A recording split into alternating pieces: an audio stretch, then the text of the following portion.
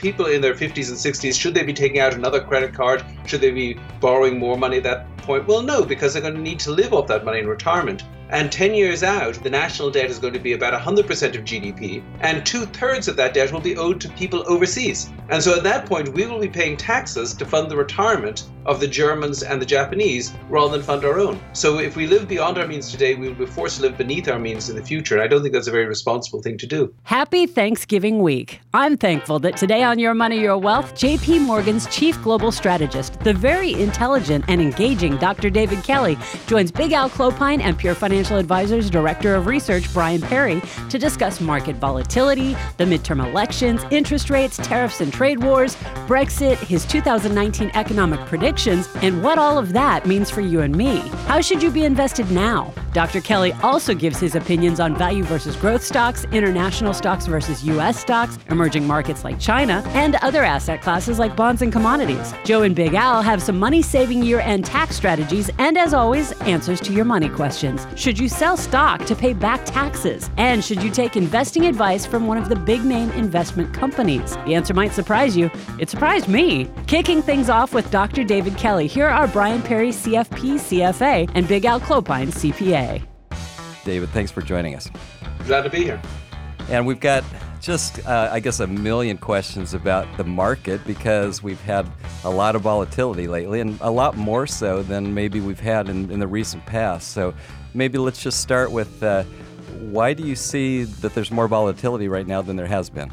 Well, I think the real issue is that volatility had been very low all year, and what we've seen in October really wasn't that dramatic. I mean, you've got to remember we've got the Dow at these levels. If you have a 100-point day or 200-point day, that's not really a big deal. It's not that volatile. So the stock market's always somewhat volatile. It had been very calm. It's got a little bit more volatile. Why? Well, this is an old expansion. I mean, we are in the 10th year of an economic expansion, the 10th year of a bull market. People are a little bit nervous. I mean, people remember the last two big bear markets where the stock market fell by 50% and they don't want to get hurt by it. So when things come up like Brexit or trade worries or just worries about the election or worries about future earnings, these things I think are causing a little bit of volatility right now. You know, and you mentioned that it's a really long economic expansion at this point, and we're seeing the Federal Reserve tighten interest rates, which tends to be a late cycle phenomenon. The vice chair of the Fed comes out and says we're getting closer to neutral. How much further does the Fed have to go, and when is that going to start to really impact the economy? Well, I think that they do need to move to neutral. I think that's okay. Now, they've actually defined neutral because in their own forecast, they say that in the long run, if they're doing everything right in monetary policy, the federal funds rate ought to be at about 3%. Now, they're right now between 2 and 2.25%. So if they raise rates when they meet in December and then raise rates in March and in June of next year, and they raise by 1/4% each time, then by June of next year, you're between 2.75 and 3%. And that's pretty much what they think is neutral. So I think that's probably where they'll stop or at least pause. And I think there's going to be a change in market sentiment on this because the Fed themselves have said we're going to go past that. I really don't think they are. I think that if they get to neutral, that's probably okay for this economy. I think they should move to neutral, but I don't think they'll move past that. Let's talk about the midterm elections because there was a lot of interest in it and things happened as we kind of expected. But how does that potentially affect the market going forward? Well, first of all, it was as expected, and that's important, and that's why I don't think we've seen a huge market reaction to it. I think the second thing, and a very important thing, is don't let how you feel about politics overrule how you think about investing. Just one sort of statistic I think is fascinating is that if you go back over the last 50 years, the U.S. stock market's given you about 10% per year, which is really excellent. But in the 8 years between President Obama's election and President Trump's election, the stock market gave you over 12% per year. And in the 2 years since President Trump was elected, the stock market's given you over 15% per year. So there has been a huge bull market while President Obama was in charge, and a second bull market while President Trump was in charge. And there are an awful lot of Democrats who've missed out on the Trump rally, and Republicans who've missed out on the Obama rally. So I think it's very important not to get too obsessed with politics. The other thing I'd say is, yes, we've got divided government. That's the norm. More than 60% of the time since World War II, we've actually had divided government. But I do think it makes a difference because if the Republicans had control of everything, I think we would have seen tax reform 2.0. We would have seen more infrastructure spending. We might have seen more defense spending. I think we would have had bigger deficits. So I think divided government is going to slow down the amount of government stimulus. But I don't think that's a bad thing. I think, this economy is running at full employment. You don't normally give an economy at full employment stimulus. So in a way, I think this is okay that we've got divided government, that we don't see more stimulus at this point in the cycle. From a political perspective, one of the things that's really been gyrating markets has been trade discussions. Yes. Does the recent election have any impact on whether or not we see continued tariff wars? I think it does a little bit. I mean, the administration gets to make trade policy. Years ago, the Congress have more or less ceded control of trade policy to the executive, and there's no way they can take that control back. So the president does get to make trade policy. But I think he is, as we move past the midterm elections, he will focus more on 2020. And one of the problems is, remember I said we were not going to get more stimulus. I think that's true. Therefore, the economy is probably going to be slowing down a bit. And again, that's okay. I think it'll slow down to about 2% growth in the second half of next year and going into 2020. But the one thing the president wants to avoid is an actual recession. And one of the problems is that tariff wars are very damaging to the global economy. They're very damaging to the U.S. economy. They fill the atmosphere with uncertainty. That causes investment spending to slow down. If you raise Chinese tariffs on Chinese goods, it's going to slow down consumer spending. So to some extent, I think it puts pressure on the president to try to come to a deal with China. And my instinct, and I must admit there's a lot of opinions out there on this, but I think the president actually will come to a deal with China. I think he wants to be the person who makes a deal. He will certainly portray that as being a deal that no other president could have gotten. And, I don't know how that plays politically, but I think from a economic perspective and thinking about the 2020 election, I think the midterms in some ways make it even more likely that we will see some deal to try and ratchet down tensions with China. And I think that's very important. If there is slower growth coming ahead in the next year or two, and with the lower taxes, then likely the deficit might balloon even a little bit more. And how concerned are you on that? Well, I am concerned. I'm concerned about the deficit the way I'm concerned about global warming. I mean, I don't think that I'm going to be killed by it right now, but I think it's a bad trend and we ought to do something about it. I mean, the truth is we are at full employment. The unemployment rate in the United States is the lowest it's been since 1969. And so if you've got an economy that's healthy, it's kind of like, to me, this extra deficit spending is kind of like bringing an extra keg to the frat party at 2 a.m. I mean, it makes for a louder party, but it ultimately means a bigger hangover. Right. And to me, the problem with the deficit is not that it's going to blow us up. It's just going to make us poorer in the long run. It's just like in your own finances. I mean, there are people in their 50s and 60s. Should they be taking out another credit card? Should they be, borrowing more money at that point? Well, no, because they're going to need to live off that money in retirement. And 10 years out, we're going to have a debt. The national debt is going to be about 100% of GDP. And 2/3 of that debt will be owed to people overseas. And so at that point, we will be paying taxes to fund the retirement of the Germans and the Japanese rather than fund our own. So if we live beyond our means today, we will be forced to live beneath our means in the future. And I don't think that's a very responsible thing to do. So given that the average individual doesn't have a whole lot of control over that eventual outcome, what steps can they take today to protect themselves? Because that's pretty troubling what you're laying out, the case. Well, yes, yeah, and I think people do need to think about it from exactly that perspective. And I think the mistake that people make is they worry about the deficit. Oh, the deficit's going to blow us up. We're going to be Argentina. We're going to be Greece. And they freeze and they don't do anything. And they actually pull back and invest, put money in cash rather than investing. Actually, to me, what it really says is, this deficit is a shake-up call and a wake-up call to people that they need to do more for themselves. I mean, all the way through to this point, the federal government has been spending more than it's taking in taxes. In the future, it's going to have to take more in taxes than it spends. Where is it going to cut spending? It's going to cut spending on older Americans and on Medicare.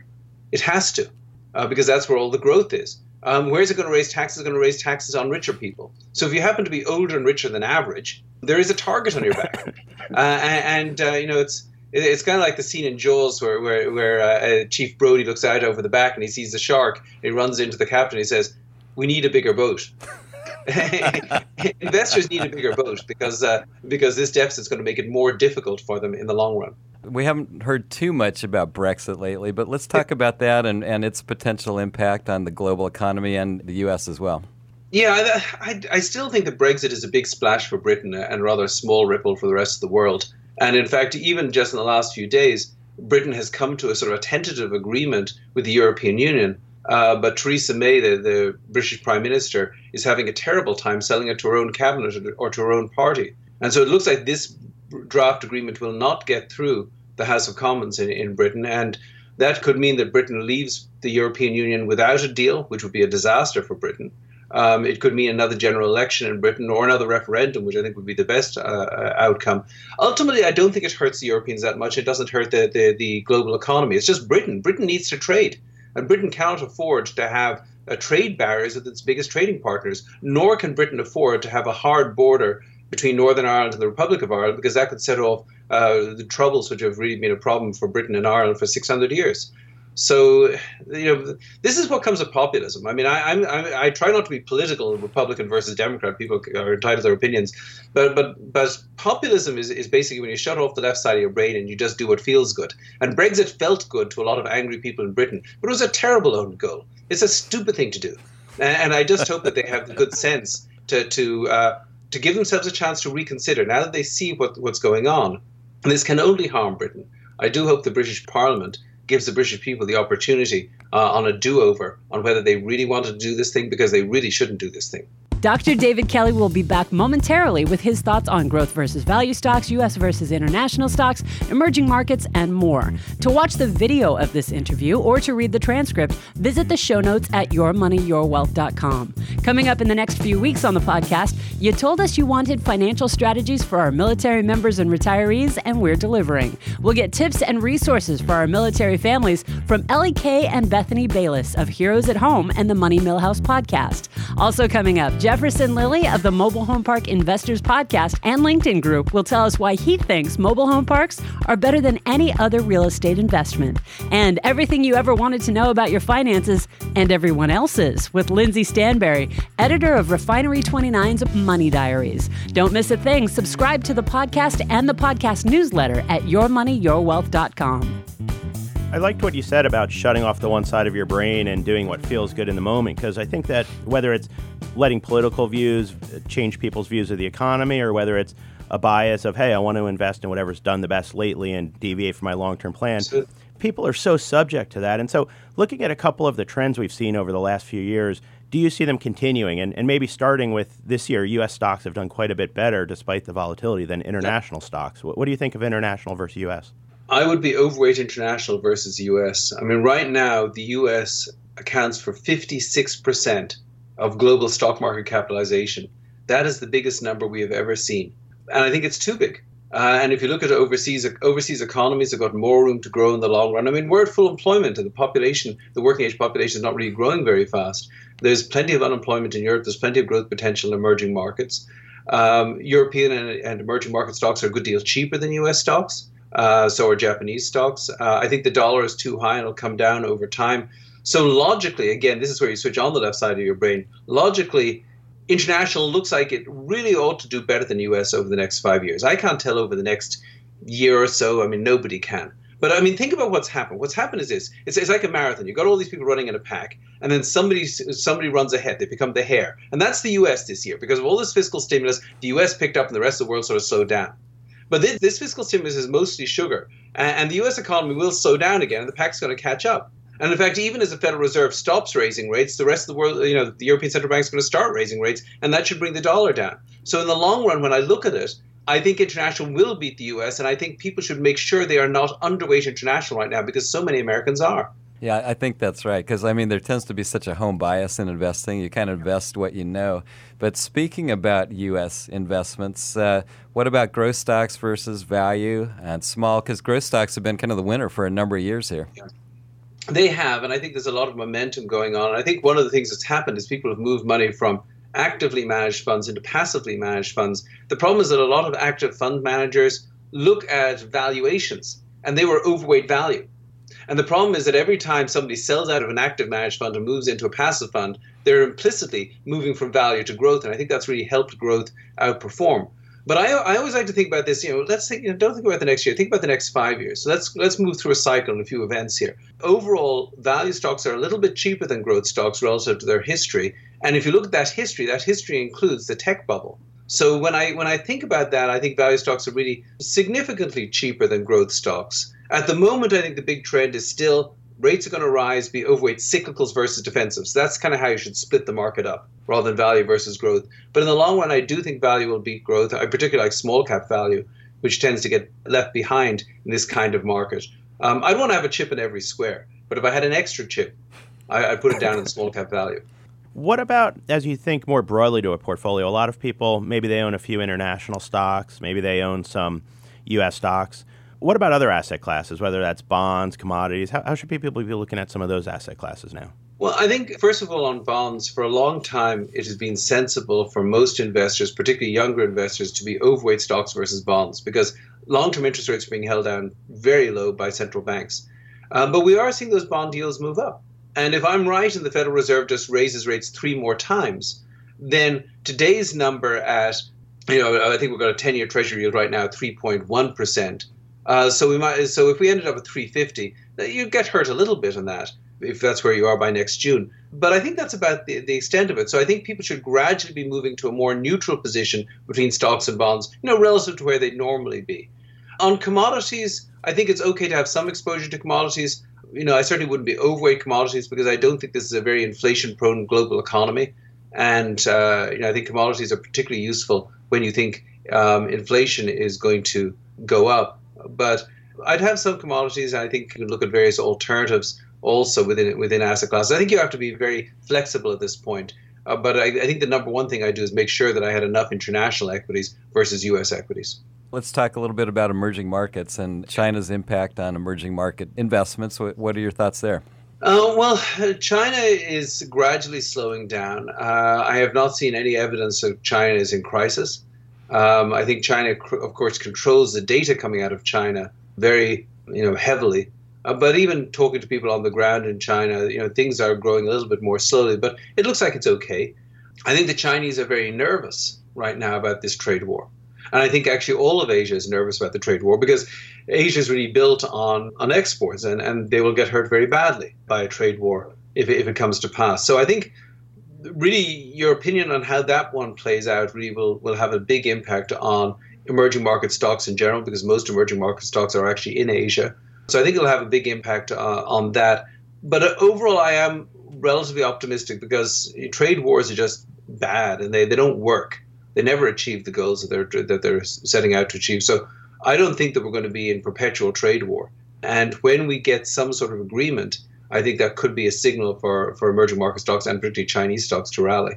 If we step back and look more at fundamental investment principles, one thing that your firm puts out every quarter is the Guide to the Markets, which is a fantastic publication. And there's a chart that you put in there that looks at the last 4 decades or so, and it turns out that in 75% of those years or so, the stock market has ended up. But during that year, there's been a pretty significant intra-year decline, despite the eventual positive gain. Can you talk a little bit about how people should react to these periodic sell-offs and the fact that over time there's an upward momentum to the market? Yeah, I think that's right. And I think people do tend to react out of fear whenever they see a sell-off. And of course, that gets to something you were saying earlier on about how people doing what feels good just gets them into trouble. And so, that's why the average individual investor usually doesn't get the full potential of markets because they tend to buy when they feel good and sell when they feel bad. And of course, they feel good when markets are high and they feel bad when markets are low. So I think people do need to look at the long span of history. And I think you should also look at the economy first and then look at markets. Because, for example, on international stocks so far this year, we haven't seen a big slowdown in the global economy. We haven't seen a big fall in global earnings. What we've seen is a fall in some international currencies, which I think is temporary. And we've also seen a fall in the PE ratios on some of these stocks. But that can always bounce back. So, looking at the fundamentals in the US, we are in the 10th year of an economic expansion. I think we will make it to an 11th year, which will make this the longest expansion since the Civil War. We've got very low unemployment, but what's really interesting is this low unemployment is not triggering the kind of inflation you'd normally see. So we're almost getting a free pass on strong growth here. And then we've got spectacular corporate profits. The first 3 quarters of this year, corporate profits were up 27%, 27%, and 32% year over year. If you look at operating earnings per share. And now I know profit growth is going to slow down, and everybody's focused on future earnings growth, but I think of a lot of current earnings now, which are pretty good. So when I look at those fundamentals, I think about a Federal Reserve that's being patient. I think about a global economy which is pretty balanced and growing okay. I think about what tax cuts have done for valuations, and they have made stocks cheaper. I think when you look at those fundamentals, you realize that this bull market in stocks is really built on fairly firm foundations. Now, I don't think stocks will give you great returns from here because, frankly, they've come a long way. But I think people should not be too worried about a big sell-off that will persist. Again, remember, you're planning for an entire retirement and maybe for your heirs. I mean, you're talking your investment plan for most people, what their real long-term investment goal should be is measured in decades, not in months or years or weeks. And so I think you should take these, sell-offs. You could always look at them, look at the fundamentals. Is that justified? But if the fundamentals don't justify the sell-off, then that's actually time to get in, not to get out. I've never seen a good long-term investment that didn't feel uncomfortable at the start. It always feels uncomfortable in the middle of a sell-off. That's usually the best time to buy. David, this has been such good information. Any other final thoughts before we let you go? Well, I think 2019 is going to be could be a challenging year. But I'm just going to sort of reiterate sort of the theme of what we're talking about here is, just try to activate the left side of your brain. Look at the world logically. Try to put the political emotion aside and think about how things are going to play out. And try to suppress your prejudices, which cause you to stay away from international or cause you to get out of markets when markets sell off. They're good fundamentals underlying markets, and people should still be long-term investors. Good advice. How can people find out more information about you and some of the things that you're putting out there? Well, two things. First of all, you can go to jpmorganfunds.com and you can find our guide to the markets, which you kindly mentioned, which we put out every quarter and then we update every month. Or also, I've got a little LinkedIn blog, which I do every week, just on some thoughts on the week ahead and what's going on in markets. So anybody wants to find me on LinkedIn, it's just David Kelly at JP Morgan on LinkedIn. So Dr. David Kelly, thank you so much for joining us. He's the Managing Director, Chief Global Strategist at JP Morgan and Chartered Financial Analyst, a very smart guy, as we just heard. So thank you again so much. Anytime. Of course, you can find all the relevant links mentioned in the show notes for today's episode at yourmoneyyourwealth.com. If there is someone you would like to hear on the podcast, email your suggestions, comments, and money questions to info@purefinancial.com. Now, as the year is winding down, it's time to talk about some year-end strategies for saving money on your taxes. Also in the show notes, you'll find a link to watch the Your Money, Your Wealth TV episode on how the new tax law might affect your retirement. Alan, did you know that probably almost half of U.S. citizens do not pay any income tax whatsoever? I think I did know that, and I think that's probably surprising to a lot of people, is that half of the country is paying all the taxes for everybody. But I look at it a little bit differently, is that when people hear ideas or things in the media, or let's say Money Magazine, Kiplinger, you listen to radio shows, TV shows, and you look at these grandiose statistics, right? Like you'll be in a lower tax bracket in retirement. Well, yeah, most people will be in a lower tax bracket in retirement because they're not even paying any tax. It's hard to get better than that. It's hard to get better than that. Yeah. You know what I mean? Because then they don't have any savings, and Social Security will be tax-free because that's the way that's done when you have no other income. Right. And so when you look at half of the population doesn't pay any income tax, the other half does. And so if I'm looking at, you hear the statistics of the United States as a general whole, well, yeah, it's going to shift more towards those individuals, unfortunately. There's a lot of inequality, I guess, and I don't want to get political here, but I think a lot of times you hear things and then you think it applies to you, which could be the exact opposite. Because 5% of wage earners pay almost 55%. Yeah, the top 5% pay, yeah, you're right, over half. Top 10% pays about almost 66%. Right. And that top 10%, that AGI, is not as big as you think, Al. Do you know what it is? Yeah, I think it's around $130,000 something. Yeah, $138,000. Yeah. So $138,000. If you make $138,000, you're in the top 10% of all wage earners. Right, in the entire country. In the entire country.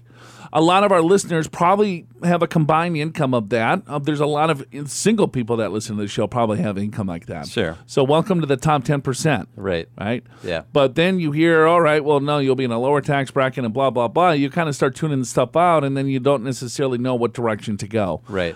So hopefully that puts things in perspective.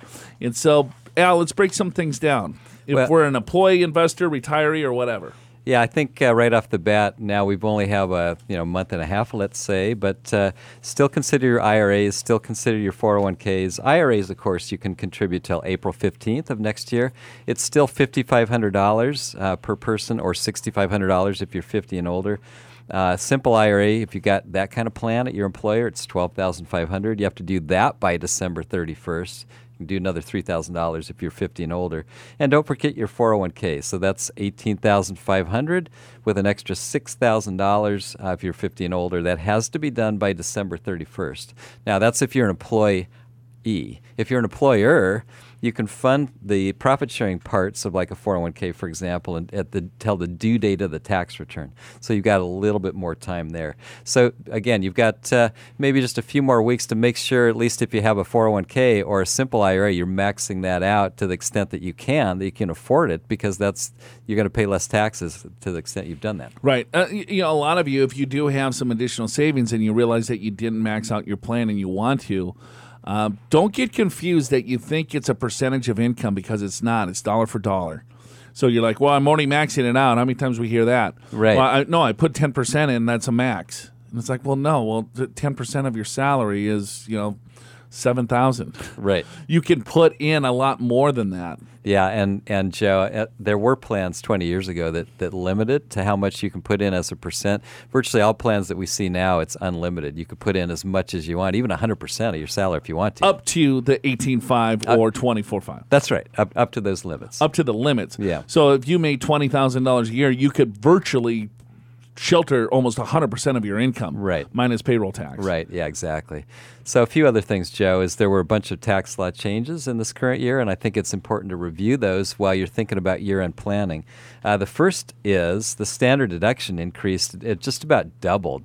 So a single taxpayer was a little over $6,000 standard deduction. Now it's $12,000. Married was almost $13,000, but now it's $24,000. So what that means is less of you will be itemizing, and itemized deductions is taxes and interest and charity, things like that.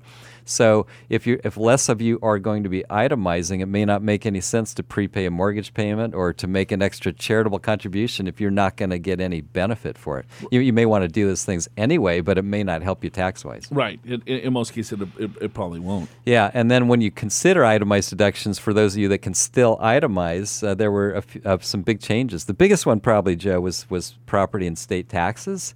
So now the upper limit is $10,000. That's as much as you can deduct. And for those of you living in California with high property taxes and high state taxes, in many cases your deduction was $20,000, $30,000, $50,000. Anyway, that's limited to $10,000 on state and local taxes. So you're probably going to have a lot lower itemized deductions because of that. Yeah. This killed a lot of people in a lot of high-tax states. Yeah, it did. Another one is the mortgage interest, although it's still fully deductible. Now you can only have a mortgage of up to $750,000 only, and take only, right? Which sounds like a lot to a lot of people, and it is. But it used to be $1 million you could borrow and fully deduct the interest. Now, if you had a $1 million loan prior to December 15th of last year, that grant gets grandfathered in. But your home equity loan debt that you could deduct last year up to $100,000 of debt, that's gone. You can't do that anymore in 2018.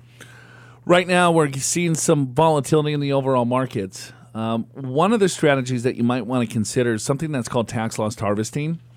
And I think most people don't understand this, Alan. Yes, I would agree with you. Let me try to give you a quick high-level view of what the heck this is. Yeah, it's easier if you draw it out. Yes. Let's see how you do with your words. Yeah.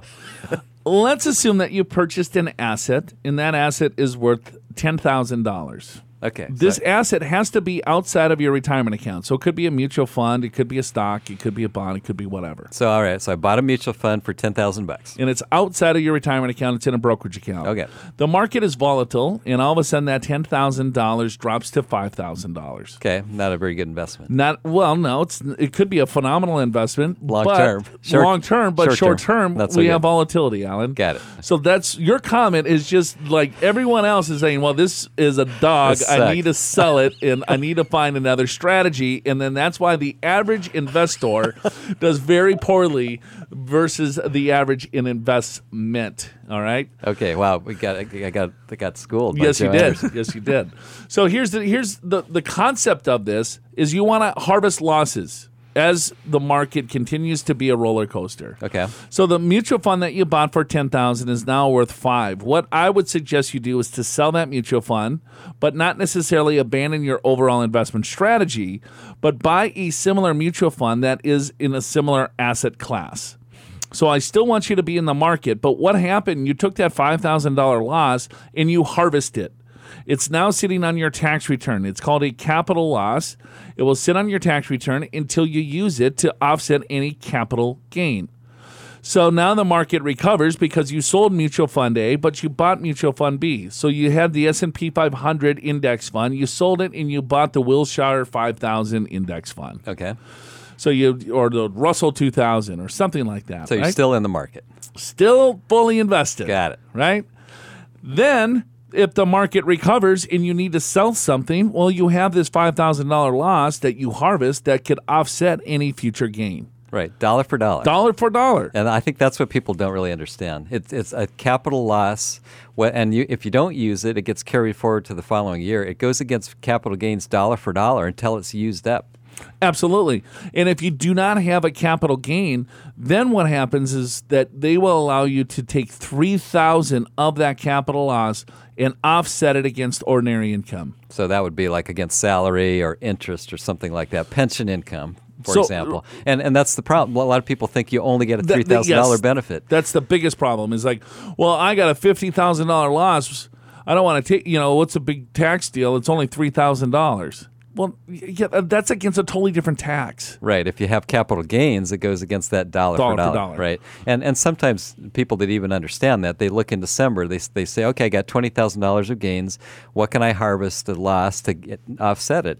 But not always. I mean, sometimes the stock market's really high in December, and so you may not be able to harvest anything. So you kind of have to be looking at this throughout the whole year. And if you haven't looked at it, make sure that you look at it now. Especially with the volatility. Right. And because there's probably some losses in some of your positions, potentially, and this is a really good time to take a look at it. All of this tax planning and strategy implementation needs to occur prior to December 31st. That's only a few weeks away, depending on when you listen to this podcast. Make sure you're taking advantage of all the changes from the latest tax reform and paying as little tax as legally possible.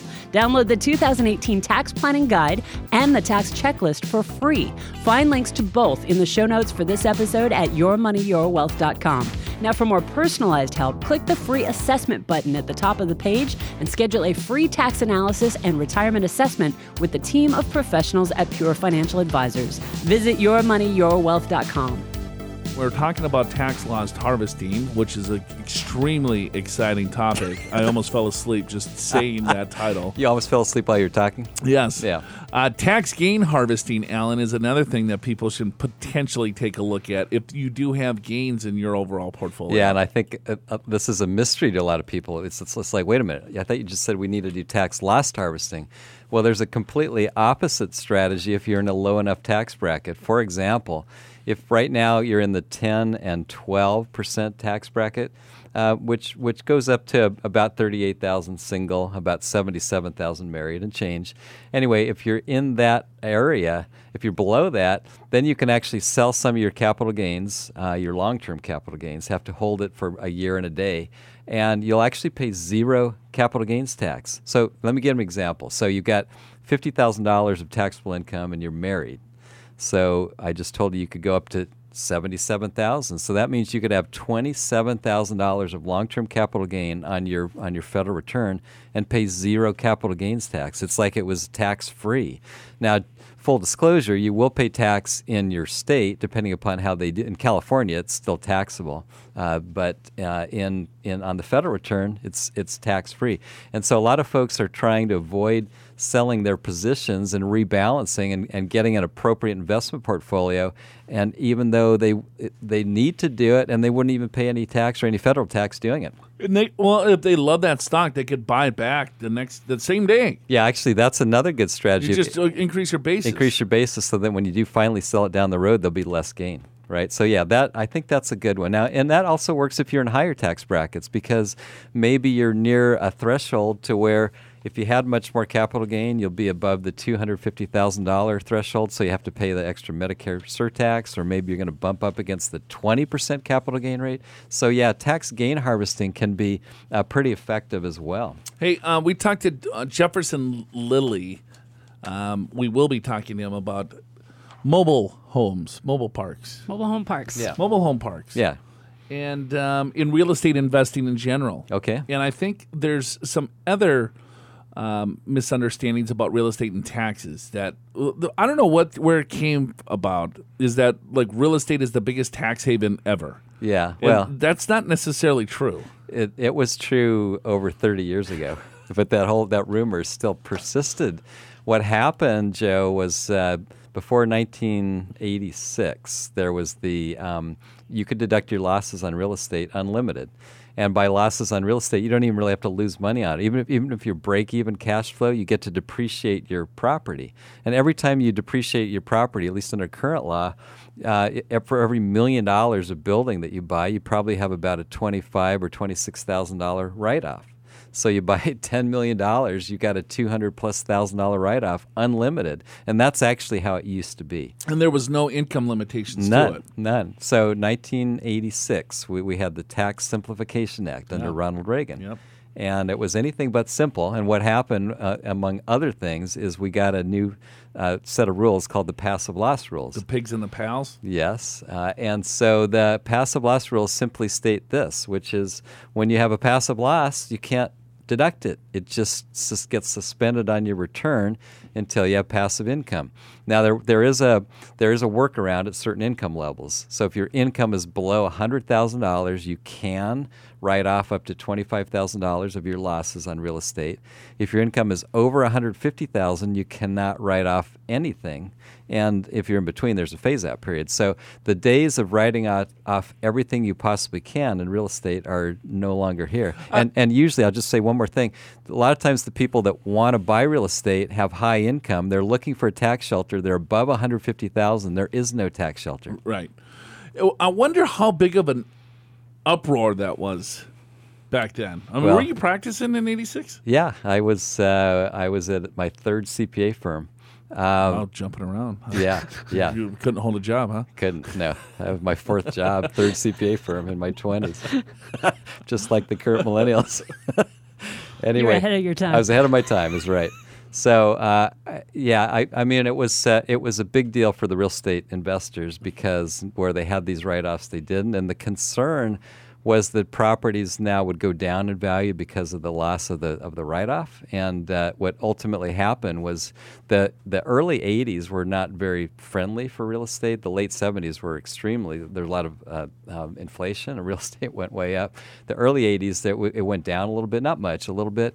But by the late 80s, after this tax law changed, it was phased in over 4 years. Real estate zoomed again. So, and partly, a lot of times when people say this tax law changes, so real estate's going to go in the tank, well, that's one factor, but there's a lot of other factors that make things go up or down. Well, they also reduced the tax rate significantly back then too. They did. The tax implication. And that was the idea, is to try to make it because simpler. if I have a 70% top marginal rate, and then so I'm going to buy real estate to try to get these $200,000 losses sitting on my return, right. versus saying, okay, well now I can only write 25,000 or zero, but now instead of a 70% top marginal rate, it went down to 50. Yeah, it went to, which Right. big savings. Now we're at 37%. Yeah, But right. and I remember in the early 80s, my second CPA firm I went to, they were helping these private placements, these limited partnerships. Yeah. And then I learned what 2-to-1 and 3-to-1 and 4-to-1 means. I had no idea. And what it means, 2-to-1 means I invest $1,000 in this investment, and I get $2,000 in tax savings. It's like, well, how do you do that? Well, just it's smoke and mirrors. But there was all these crazy rules, all these rules, and it was these limited partnerships that caused the passive loss rules to come into play because people were doing crazy things that had no investment potential just to get the tax write-off. I got in this business in '98, and I worked for a large financial planning firm. And back then, when I started, way back then, Back in the day. could do the thing with the hands. yes, when I started, right, I got a stack of clients, right? They were like, and that was like the con, or not the con, but it was like the intrigue. Oh, we'll give you a book of clients and everything else, right? How much is a stack? I mean, it was about 100 clients. You got 100? It was a stack Wow. of Really? But That's pretty good. Guess what? 100 clients. Yeah. I got every single one of those clients. Yeah. They bought, and it was they were all worthless clients because they bought a tax shelter And they went that was now worthless. And you're calling up And I'm saying, calling them. "Here, we got a new one for you. Hey, I'm drumming up new business with these people that are pissed. I got another windmill operation for you." Yes. Oh my God. That'd be tough. Yeah. If you could get through that and you stuck in the industry. Yeah. You Just grinding out 100 dials, 200 dials a day. You got a lot of determination. Yeah.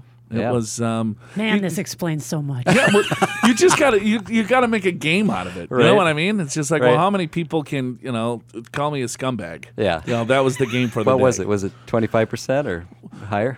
Yeah, because people actually answered the phone. Yeah, back then. Yeah, and so I could talk to them. Because they didn't know who was calling. There was no caller Yeah, ID. they thought I was their long lost son or something. Right. There was, Right. Yeah, no caller ID, and there was no call. The do not call lists and And all how of that did other you stuff. start? Hey, I know you invested with us a few years ago, and it didn't work out so well, but we got something that's really good this No, time. it'd be like, hello, Alan. This is Joe over here at Broker Firm. Yes. You're a client of ours, and I am recently reassigned to your account, Right. and I would like to set up a meeting for you and I to, talk about your overall situation. I know probably a lot of things have changed, and then they'll be like, "What the hell are you talking about?" I go, "Yeah, I bought $20,000 worth of this." Bull. And it was Yes. awful. I lost every penny. I'm Yes. never going to do another thing And he with goes, you guys. "Yeah, it was okay for the tax deduction, but that was like 20 years ago, kid. Please don't call me again." Okay. Hey, next. Wow, that's a tough way to break into the Yeah, business. and then I bought a bunch of leads. I had to buy them for like $7.50. Right. And then Wow. the used ones, I could buy them for $1. Yeah. Used leads. Used leads Yeah. for So that $1. someone just called them like 2 minutes earlier. Yeah. Or they were the ones that said, go pound sand. You can buy those for Those $1. are- You maybe a really want to quarter. get punished.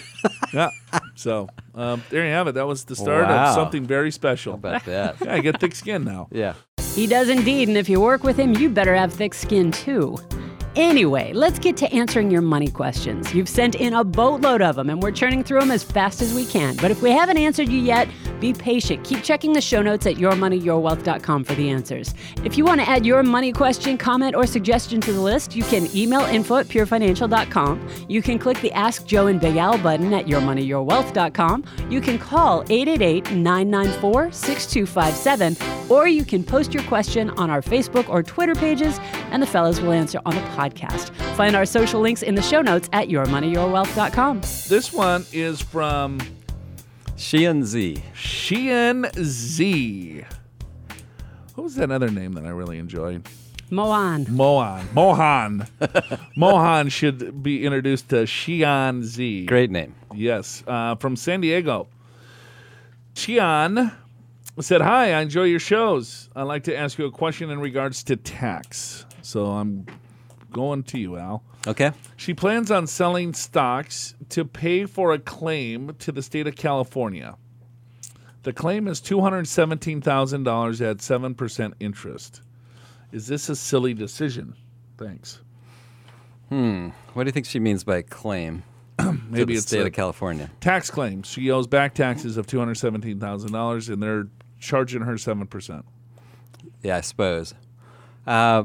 Yeah, you don't want to have California be your creditor, and if you've got assets to be able to pay them off, that's a great way to go. Because the thing about it, and the same is true for the IRS, is they're not necessarily the friendliest of organizations. Now you can potentially set up an installment payment plan with them, and you will pay the 7% interest. But if you miss a payment, they're all over you, and I don't know. I would, if you have the resources, if you got enough stocks to do that without knowing your situation, I would probably want you to do that. Now, if that's the only assets you have in your entire life, you probably don't want to liquidate everything. Maybe you liquidate part of it. Maybe you keep some of it for emergency cash reasons.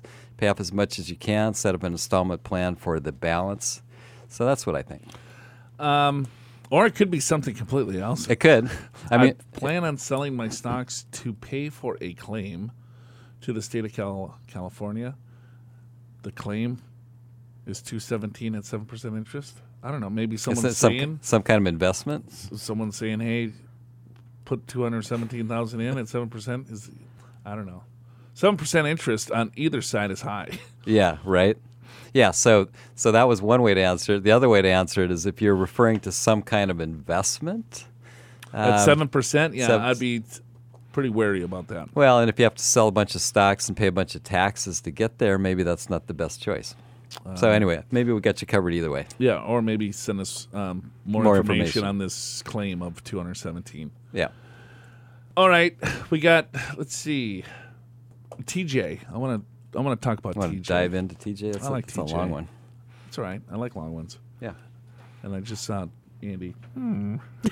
She didn't want you to do that one. Yeah, and I want to. No, hey, go for it. I think it's great. Hi guys, I love the show. Thanks for keeping me entertained financially. Oh, see, you're welcome, TJ. That's why you wanted to read this one. Exactly. I'm And, 30. and anytime you compliment, we'll read your question. I'm 34, and my wife and I have $250,000 in retirement assets, all with Vanguard. This is in my 401k, Roth, and traditional. In a Roth IRA for each of us, we max out the latter, and I should max out my 401k next year or by 2020 for sure. I also have $3,000 in a brokerage account with Betterment. Love that I can buy those fractional shares. My question is, should I partner with Vanguard Personal Advisor Services at only 30 basis points? I want them to help guide me to retirement, ensure I'm saving enough. So we want a little early retirement, possibly 55 to 60, and saving for my 2-year-old's college. I also think it'd be helpful on a withdrawing down the road.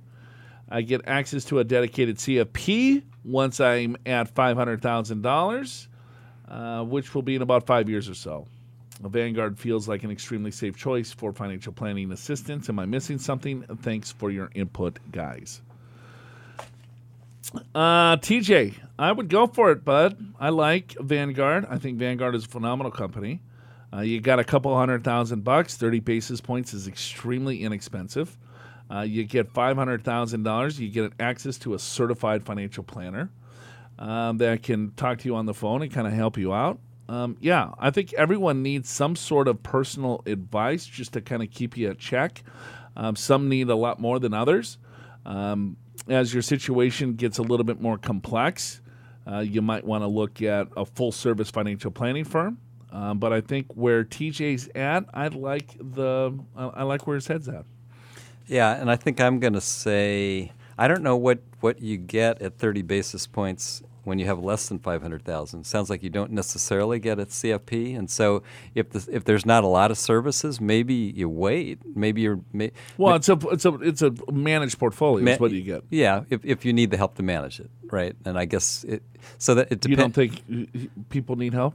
Well, they may. Do you know what line of business you're in? Yes, I'm trying to unsell myself. No, I would say it this way. I think a lot of folks, I mean, people that it sounds like they're educated, like TJ.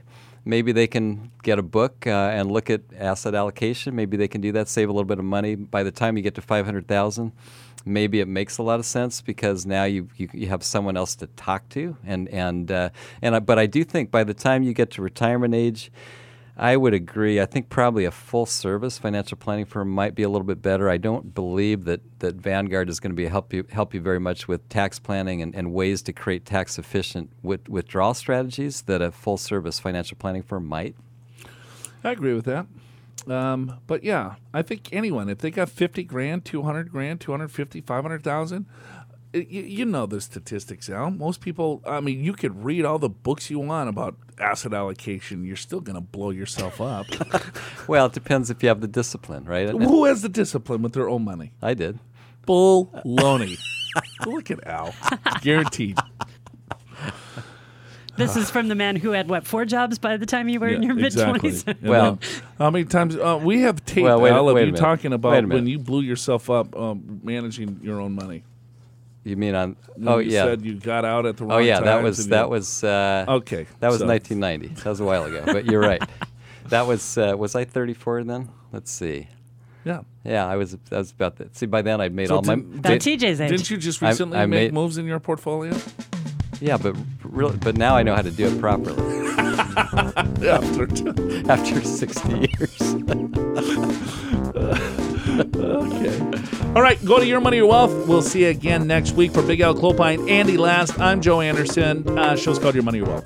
Special thanks to today's guest, Dr. David Kelly, Chief Global Strategist for JP Morgan. Visit jpmorganfunds.com or read his weekly blog on LinkedIn. Find links in the podcast show notes at yourmoneyyourwealth.com, which is also where you can subscribe to Your Money, Your Wealth on Google Podcasts, Apple Podcasts, Spotify, Stitcher, Overcast, Player FM, iHeartRadio, TuneIn, and now you can also listen to the Your Money, Your Wealth podcast on YouTube as well. Email your money questions to info@purefinancial.com or call 888-994-6257. Listen next time for more Your Money, Your Wealth presented by Pure Financial Advisors. For your free financial assessment, visit purefinancial.com. Pure Financial Advisors is a registered investment advisor. This show does not intend to provide personalized investment advice through this broadcast and does not represent that the securities or services discussed are suitable for any investor. Investors are advised not to rely on any information contained in the broadcast in the process of making a full and informed investment decision. Today, I'm thankful for my health, I'm thankful for this show, and I'm thankful to you for listening.